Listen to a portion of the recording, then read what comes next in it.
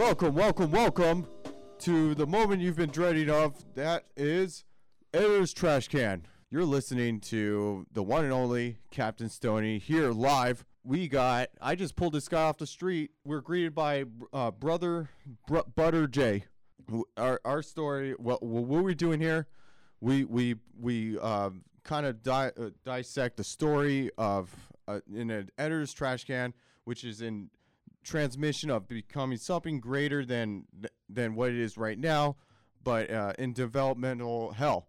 And we let our guest host kind of give us a pitch, and we go from there. So it's my dubious honor to introduce the Alex Dilly, a.k.a. Dill Pickles. How you guys doing? Pretty good. How are you? Hello, nice to meet you. Not too bad, not too bad. I'm bringing out something for you. This is going to be our second episode, right? I technically hosted last time. I was on the hot seat last time. Yeah. And my got grilled. Good. Like to a bird, like, you know, it had grill marks. Mm-hmm. But you're on the hot seat now. We're gonna fire that puppy up for all of us to indulge in and take to how you will. So you brought this story. To my understanding, it's called The Hunters. Yes, it's called The Hunters. A little bit of backstory for this, right? So Stoney and I have been doing our creative stuff for, I want to say, about half a year now, right? We're having a lot of fun.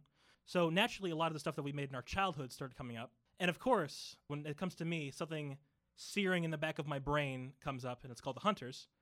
So in 6th grade, we did a lot of writing assignments in our elementary school, right? So when we were running through this, a teacher told me, hey, you're pretty good at writing. You should write more stuff or write like actual long-form stories. Okay. Right? Now, under normal circumstances, that sounds like a nice thing, right? Like, oh, your teacher's encouraging you to be creative. That's really, really cool, right? Unfortunately, there was a side effect to this. Uh-oh. So a wonderful, horrifying spawn of my imagination came pouring out of me, and it was The Hunters. So brief overview. I'm only going to be covering the first one. There are 5 in total. The Hunters was a series of 40-page novellas in massive quotes that I wrote in elementary school. They were all scrawled into the back of spiral notebooks in handwriting that's just about as legible as my handwriting now. And they are all dog shit. Make sure to edit this. So I'm going to be covering the first one. I finished the first one in 3 months. It really shouldn't have taken me as long as it did, but it did. It was 40 pages long. It effectively, okay. Jeez. So here's the big thing about it, right? The premise, even today, I would say isn't that bad. It's effectively, okay, so what happens if your sister comes home, right, and she's got a new boyfriend? They've been hanging out for a good couple years. They're really close with the family, but something about this guy rubs you the wrong way, right? So over time, you come to realize that this guy is an assassin, but he isn't here for the sister. He's here for you, right? Oh, That's effectively the premise of The Hunters. Thing is, as you and I have talked about, Zach, but whenever we talk about this, the big thing we keep coming up with is the premise isn't everything, right? It's execution that hinges on it, and that is the quintessential point of contention for The Hunters. Right? Yeah, it goes hand in hand. You Exactly. got to execute what you're trying to aspire for. So at its core, now that I'm thinking about the plot itself, it seemed more like an excuse to go on a vacation in my head, right?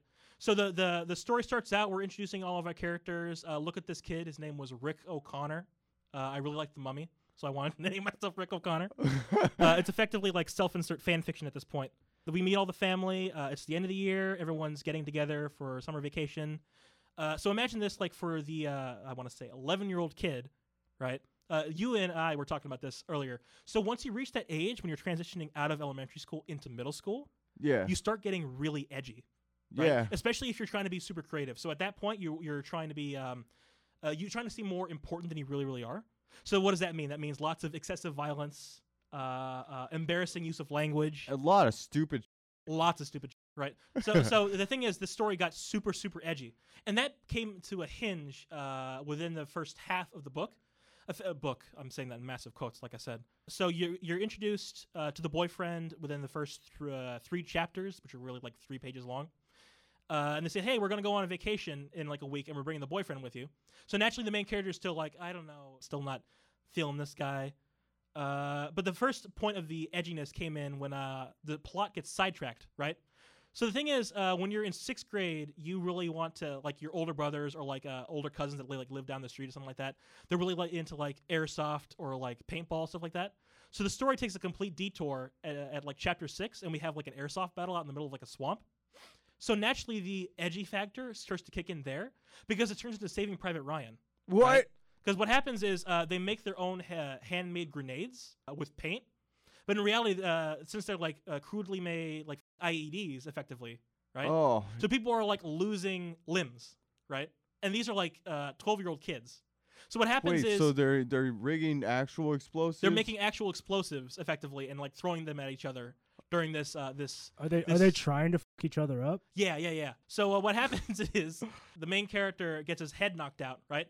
And then he wakes up back at his home, and he's basically got like a bandage around his arm, but he's like up because of this battle. And the saddest thing about this battle sequence is that it's never mentioned at all, and the wound effectively heals over like 2 pages. Like, oh, that didn't happen, whatever. And then we got back to the main plot. So within like chapter, I want to say 7, we get to Vegas, right? And Vegas, since we live out in California, is 250 miles away. We had a lot of fun as a kid, at least for me. I headed out to Vegas to go see parents and stuff like that. So like I said, it was an excuse to go out on to go out on vacation. So once we get to Vegas, the plot effectively starts, and the boyfriend assassin kills the sister while they're on vacation. Oh. Right? And this all happens without the parents knowing. So the parents are like they're contenders for the worst parents in existence because they Nice. barely notice anything that's happening here, or barely notice anything that's happening with the boyfriend. Oh, so it kind of alludes to people who shouldn't procreate.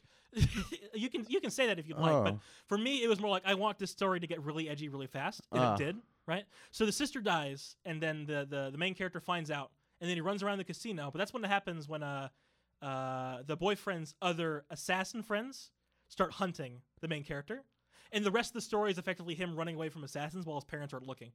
So I want you to imagine like those really bad Nickelodeon movies, like all the really like preteen movies that came out, like Max Keeble's Big Move and like Oh yeah. 2003 and stuff like that. So imagine that with the edgy factor of like Half-Life 2. So like Half-Life 2 came out around that time, and I'm like super inspired by video games. So I'm effectively pouring in all the ultra-violent, ridiculous shit that I can into the second half of the story, to the point where the parents end up getting killed. The hunters raid a theater performance in Vegas and get lots of people killed off screen, and nobody cares. And then the thing is, like I mentioned earlier, we're only covering the first story in this. Thank you.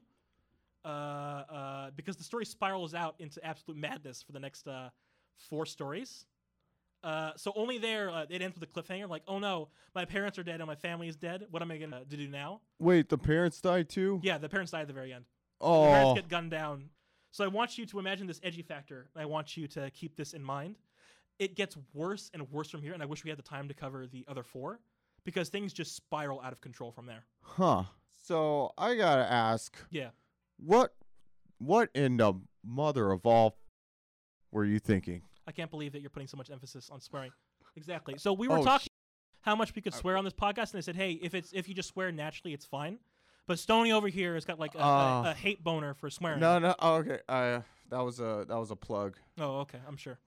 That 1 minute. Thank you. Oh, damn. Exactly. All right. So what were you thinking, and where it's at, and then we're out of here. Well, we basically covered how I felt about it, or what I was thinking with it. I just wanted to be as edgy as possible, and I wanted the story to feel more important than it really, really was. And in terms of where I'm doing with it now, I was telling Zach this before we started recording. Every now and then I come back to the story to try and do something with it. But the thing is, every time I try and write, even like, oh, dude, I'm going to rewrite The Hunters. This looks promising. I get 3 pages in, and I'm like, okay, I'm done. This is so stupid, and there's so much editing that I have to do for this. I can't do it. So it's just sitting on the shelf, and I can't do anything with it. Well, I would read that.